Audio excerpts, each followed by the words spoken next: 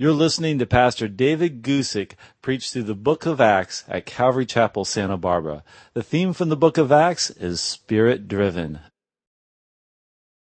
Good morning, everybody. That Angel Tree Ministry is really great. You know what I love about things like that, too, is just the way that we bring it before our church family. It makes it really, honestly, really easy for you to do something really good. And it's just great. I don't think it takes away from any of your reward just because it's easy. But it's just really, really wonderful to do such a good thing. Well, let's do a good thing right now. Are you ready? Acts chapter 13. Open up your Bibles there. Turn them on if you got an electronic Bible. Lots of you do. I know it. I just pray you're looking at the Bible and not playing some computer game or something. Father in heaven, thank you that we can gather again on another Sunday morning and give attention to your word. It strikes me, Lord, as a little bit strange. Here we are. This book is thousands of years old.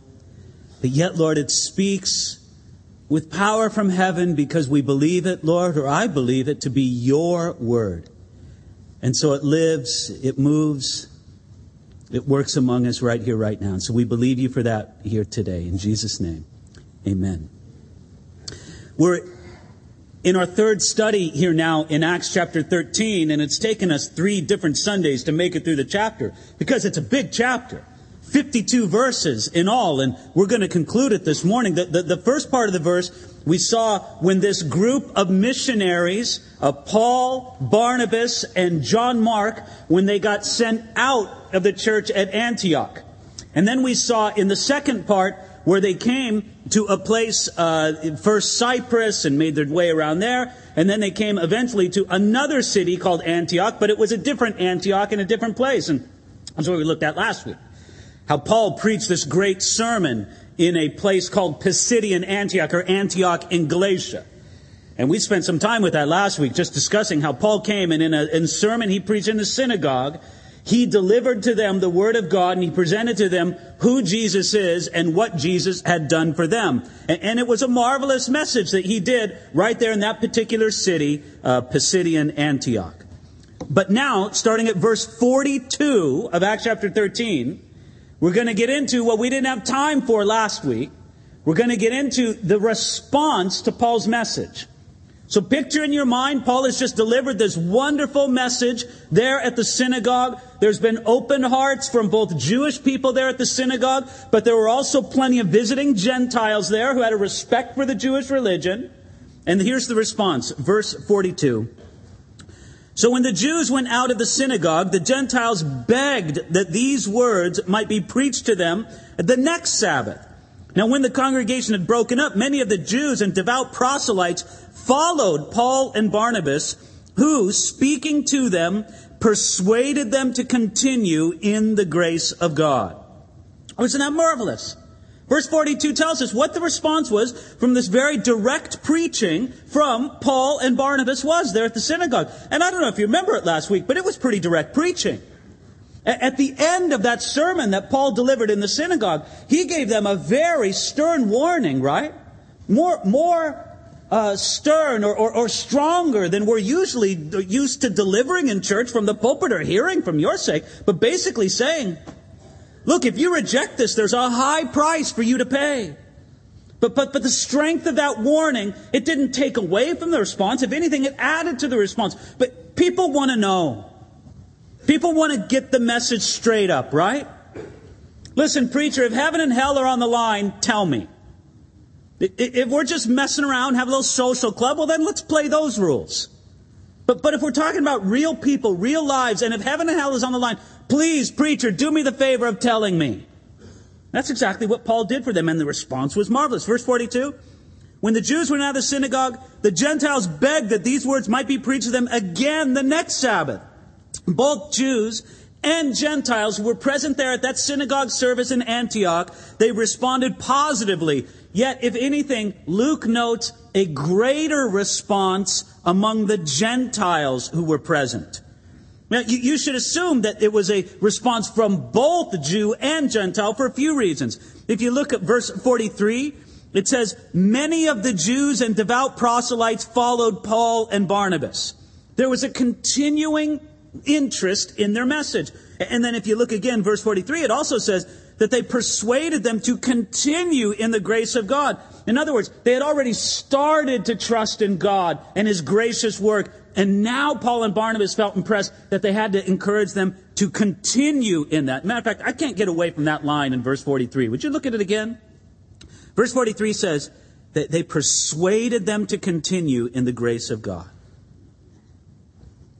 I wish with all my heart this morning to persuade you to continue in the grace of God.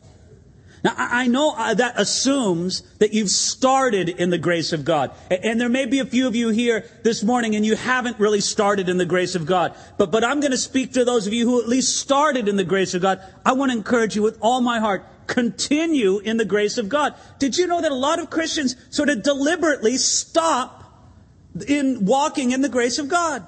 They do it under this kind of thinking. That grace is the initiation into the Christian life. That's how you make your way in.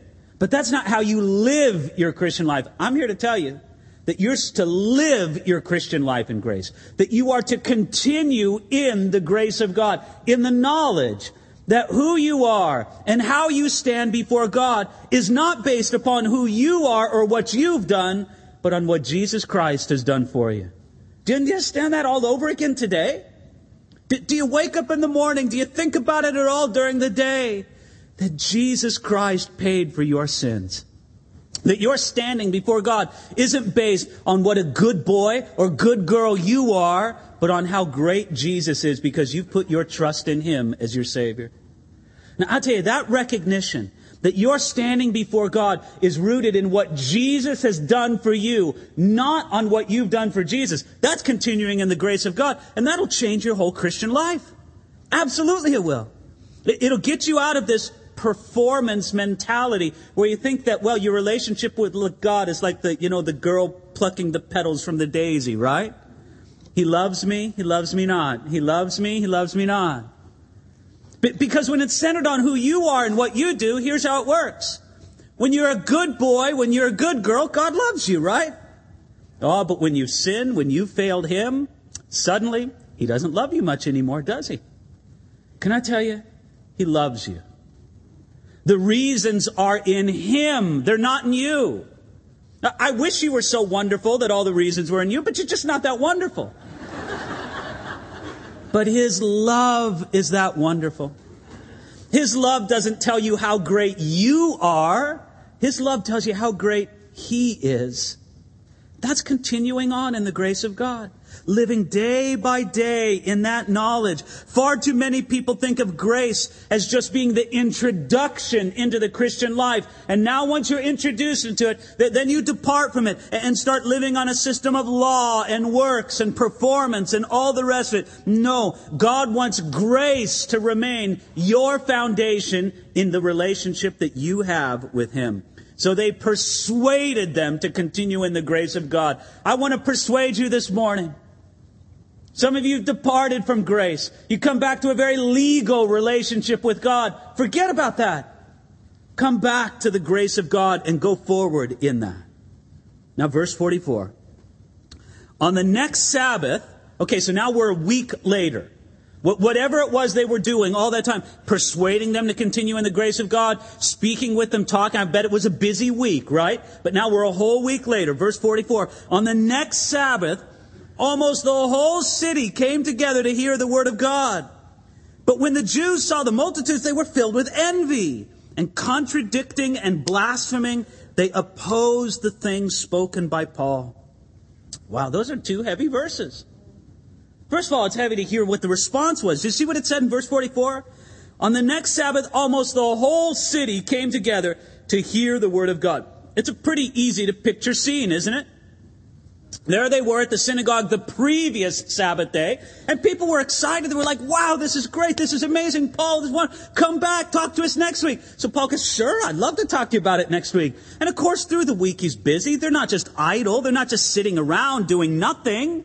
They spoke with many interested people. They're teaching them more about Jesus. And they probably also informally preached wherever they could. So they did their work during the week. But on the next Sabbath day, there's all this sort of excitement. There's this sense of anticipation. And when they come, did you see what the text said? It said, almost the whole city came together to hear the word of God. It's like, wow, we've never had a synagogue service like this before. The streets around the synagogue are filled with people. People are listening from outside the building in. They're so anxious to hear what is going to be said by the Apostle Paul about who Jesus is and what he's done for them. Now, that was a remarkable response, don't you think? And sometimes we wonder, well, why such a remarkable response right then? Well, I can't tell you there was sort of a cultural reason. Look, let's face it. Let's think of the world at that time, right? Most people in their cities or villages, they lived fairly isolated lives, especially isolated lives compared to the interconnectedness we have in the world today, right? And so you rarely heard from outside people. You couldn't turn on the radio. You couldn't turn on the television. You certainly couldn't connect to the internet. You didn't know what was going on in the outside world. When you had a visitor come from the outside who had a message of what was going on in the world beyond you, it attracted attention in the entire culture. Now, we live in quite a different culture today, don't we? We live in a culture today where it's not like people are looking for things to be interested in. We live in a culture today where we are buried under an avalanche of information, right? Oh, good heavens. Some of you right now, and I don't mean this as a condemnation right now, some of you right now are busily going through your Twitter or Facebook feed right now just to gather information, right? It's right there. It's so immediate. It's around you all the time. And so you could say there's a very cultural, understandable reason why back then they would be so hungry to receive something, and why people today seem kind of all filled up, right? Well, let me give you some information about Jesus. Oh, great. That's just what I need. More information, right? Well, there's some cultural aspect to that today. I understand that. Yet there wasn't just the power of novelty. There wasn't just the power of some kind of cultural dynamic behind this. There was more notably the power of the Word of God at work. This was the primary power that attracted the people. And Luke emphasizes it in their account. I mean, just look at what Luke says about what happened here. Verse 44, the whole city came together to hear something new? No, to hear the Word of God.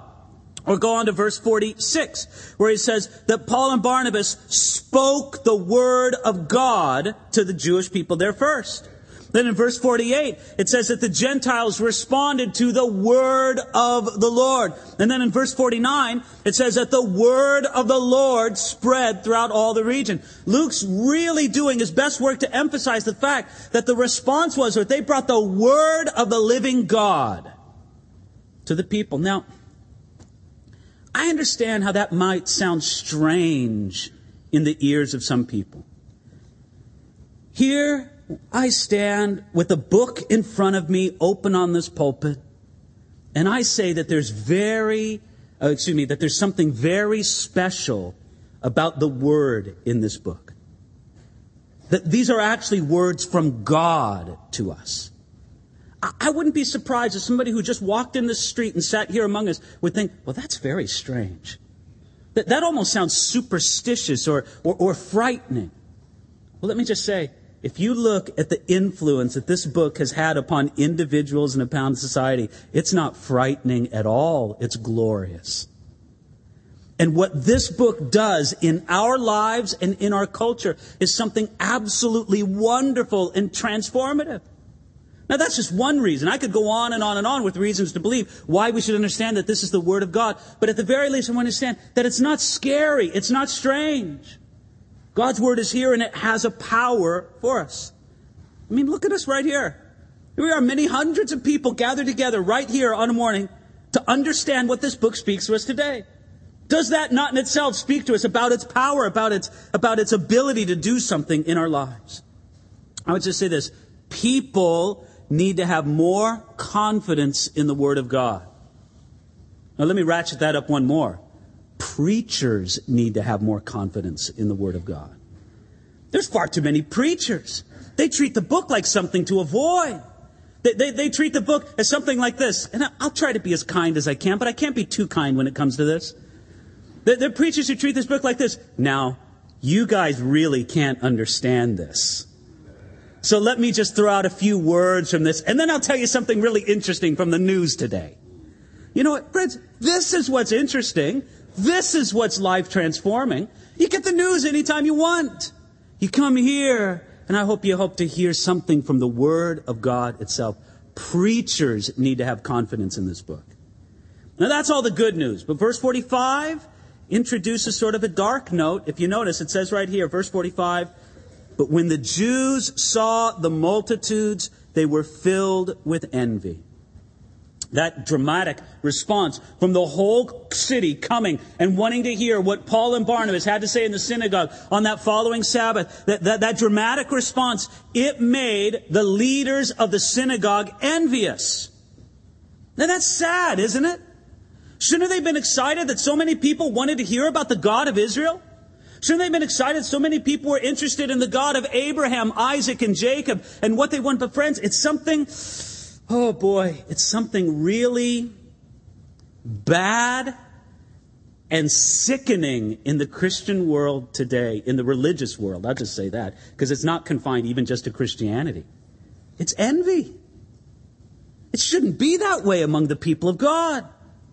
The people of God should not be motivated by envy or jealousy about what God is doing, what other congregations are doing elsewhere. Now here, back in Antioch, they were so envious because Paul and Barnabas could draw a crowd that they couldn't, and it made them filled with envy. I would say that's inevitable for anybody who's more concerned about being popular than they are about serving God. Therefore, when somebody else becomes more popular, you become filled with envy. I'll just say this. It's very sad when Christian leaders and when Christian ministries today become filled with envy and they begin attacking other people who are enjoying a season of success. That's very sad. Listen, I think about it in our own community, don't you, from time to time? I think about our blessed brothers over at Reality Santa Barbara, who just a few weeks ago opened up their work over there on the City College campus. And I don't know, listen, I expect that Pastor Britt there and all the leadership team, they got better things to do than to pay attention to what comes forth from this pulpit. But I could say before you what I've said to them privately. God bless you guys. Welcome to our community. There's lots and lots of people in Santa Barbara who need to hear the message of the gospel. And the more feet on the ground we can have to do it, the better.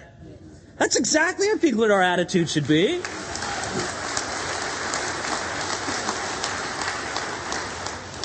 The last thing anybody should be doing is filled with any kind of envy or jealousy. Listen, the right attitude is to understand that we're all on the same team. And here's the point. When you understand that, then you rejoice in the blessings that other people enjoy. You know why?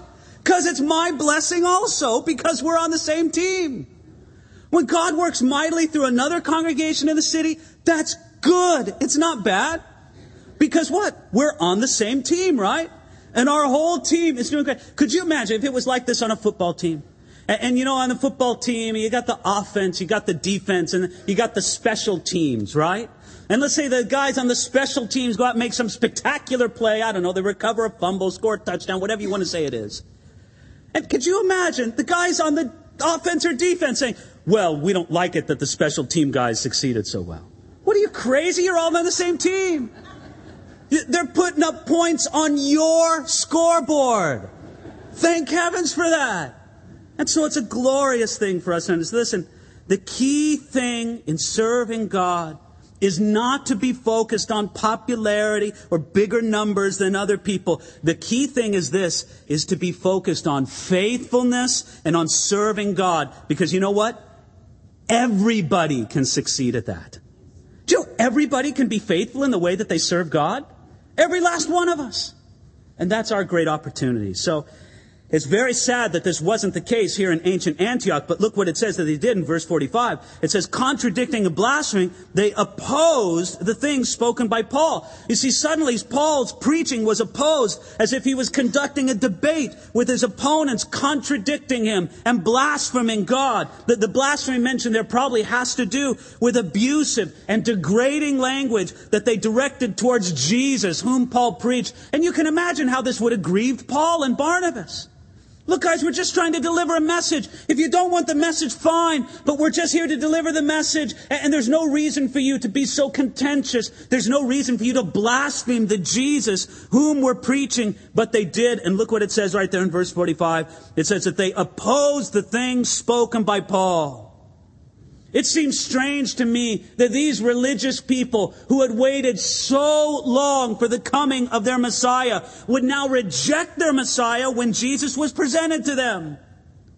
And I'll tell you, one of the great reasons why they would have did this in the synagogue at Antioch was because they liked the division that was made between Jew and Gentile.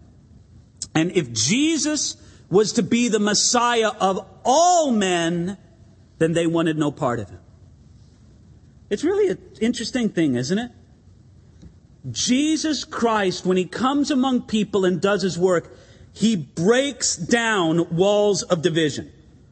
He'll break down walls of division between races. He'll break down walls of division between nationalities. He'll break down walls of division among classes. He'll make down walls of divisions among different categories of people on all measures. And you know what? Let's just be honest. There's some people who don't like those walls being broken down. They'd rather keep them up. I think this is one of the prime motivations why the people here in a synagogue in Antioch would protest this so much.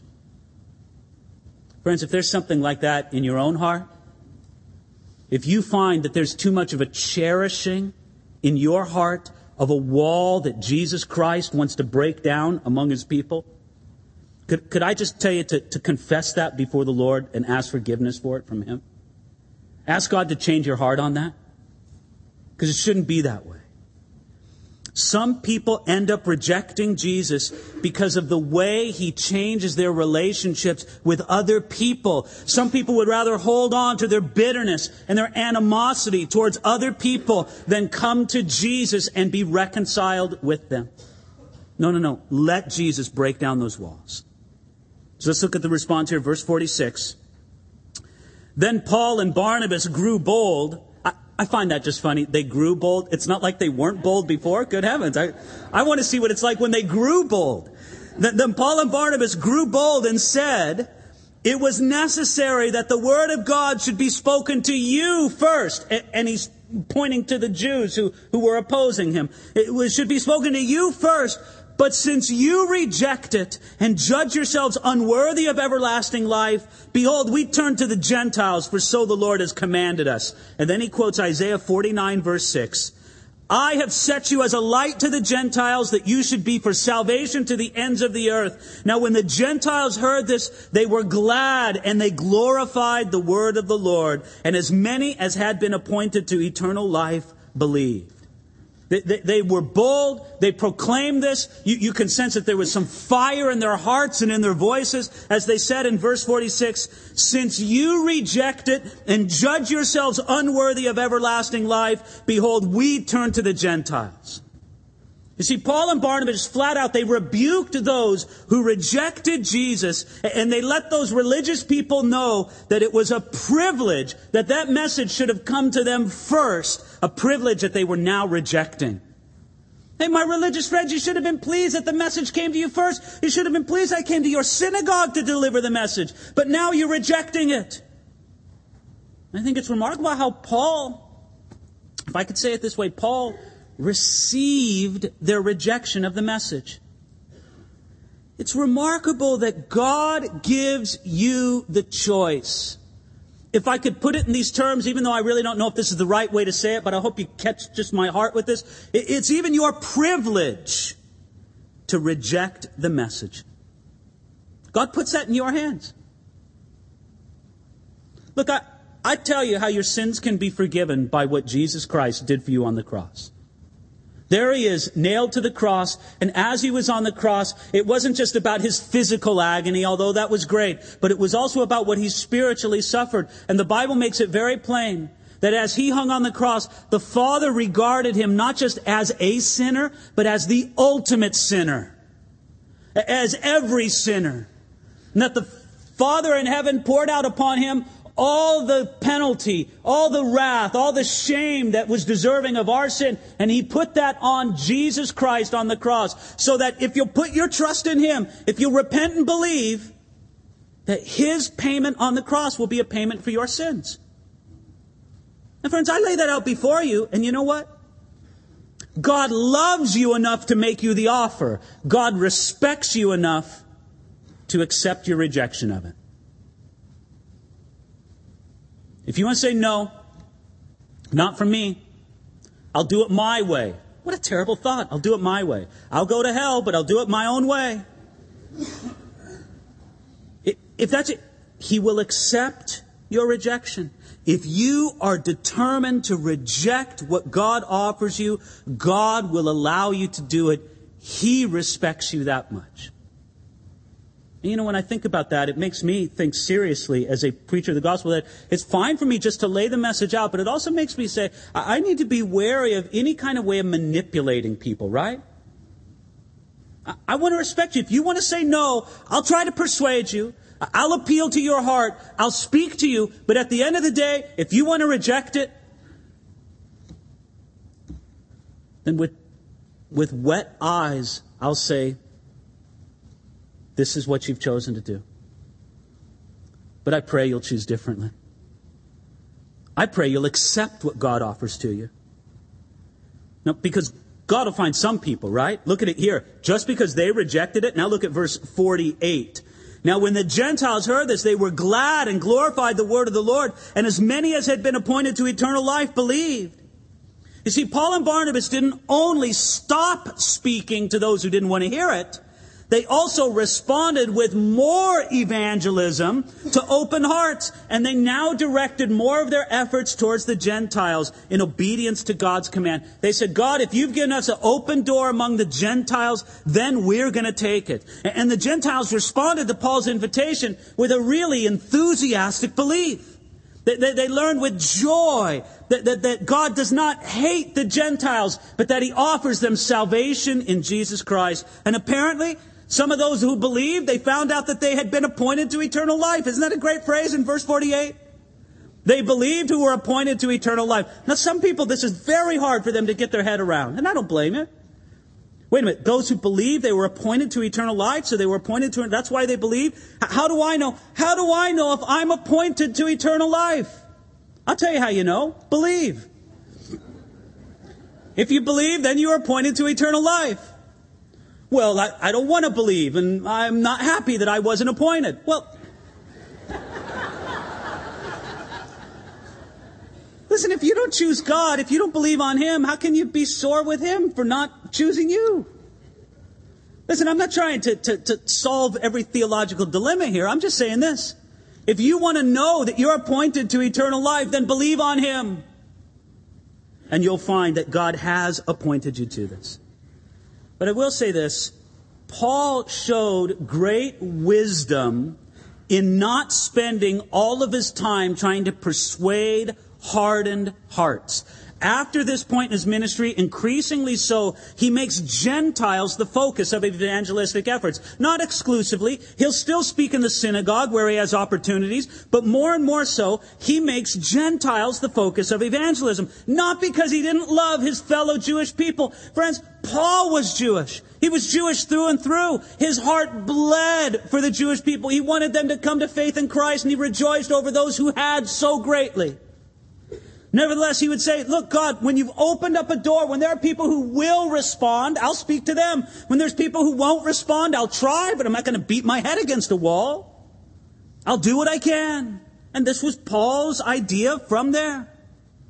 Listen, when you want to tell other people about Jesus, start with your own group.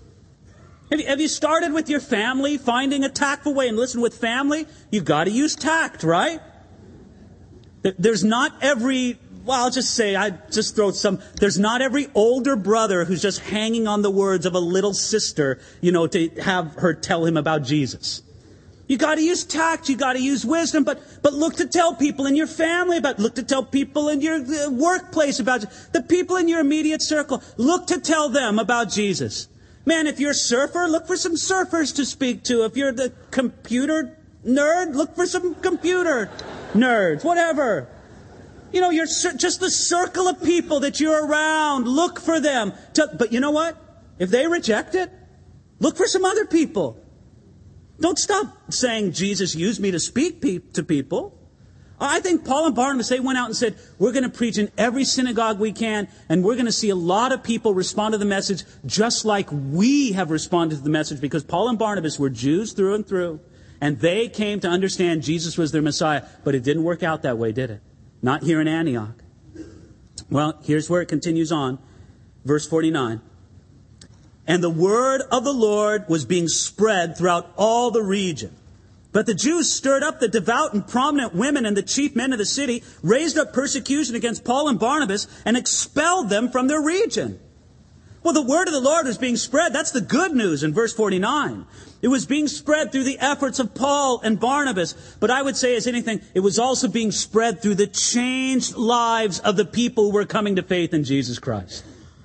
Friends, it doesn't just all rest on the preacher, not by any means, not by a long shot.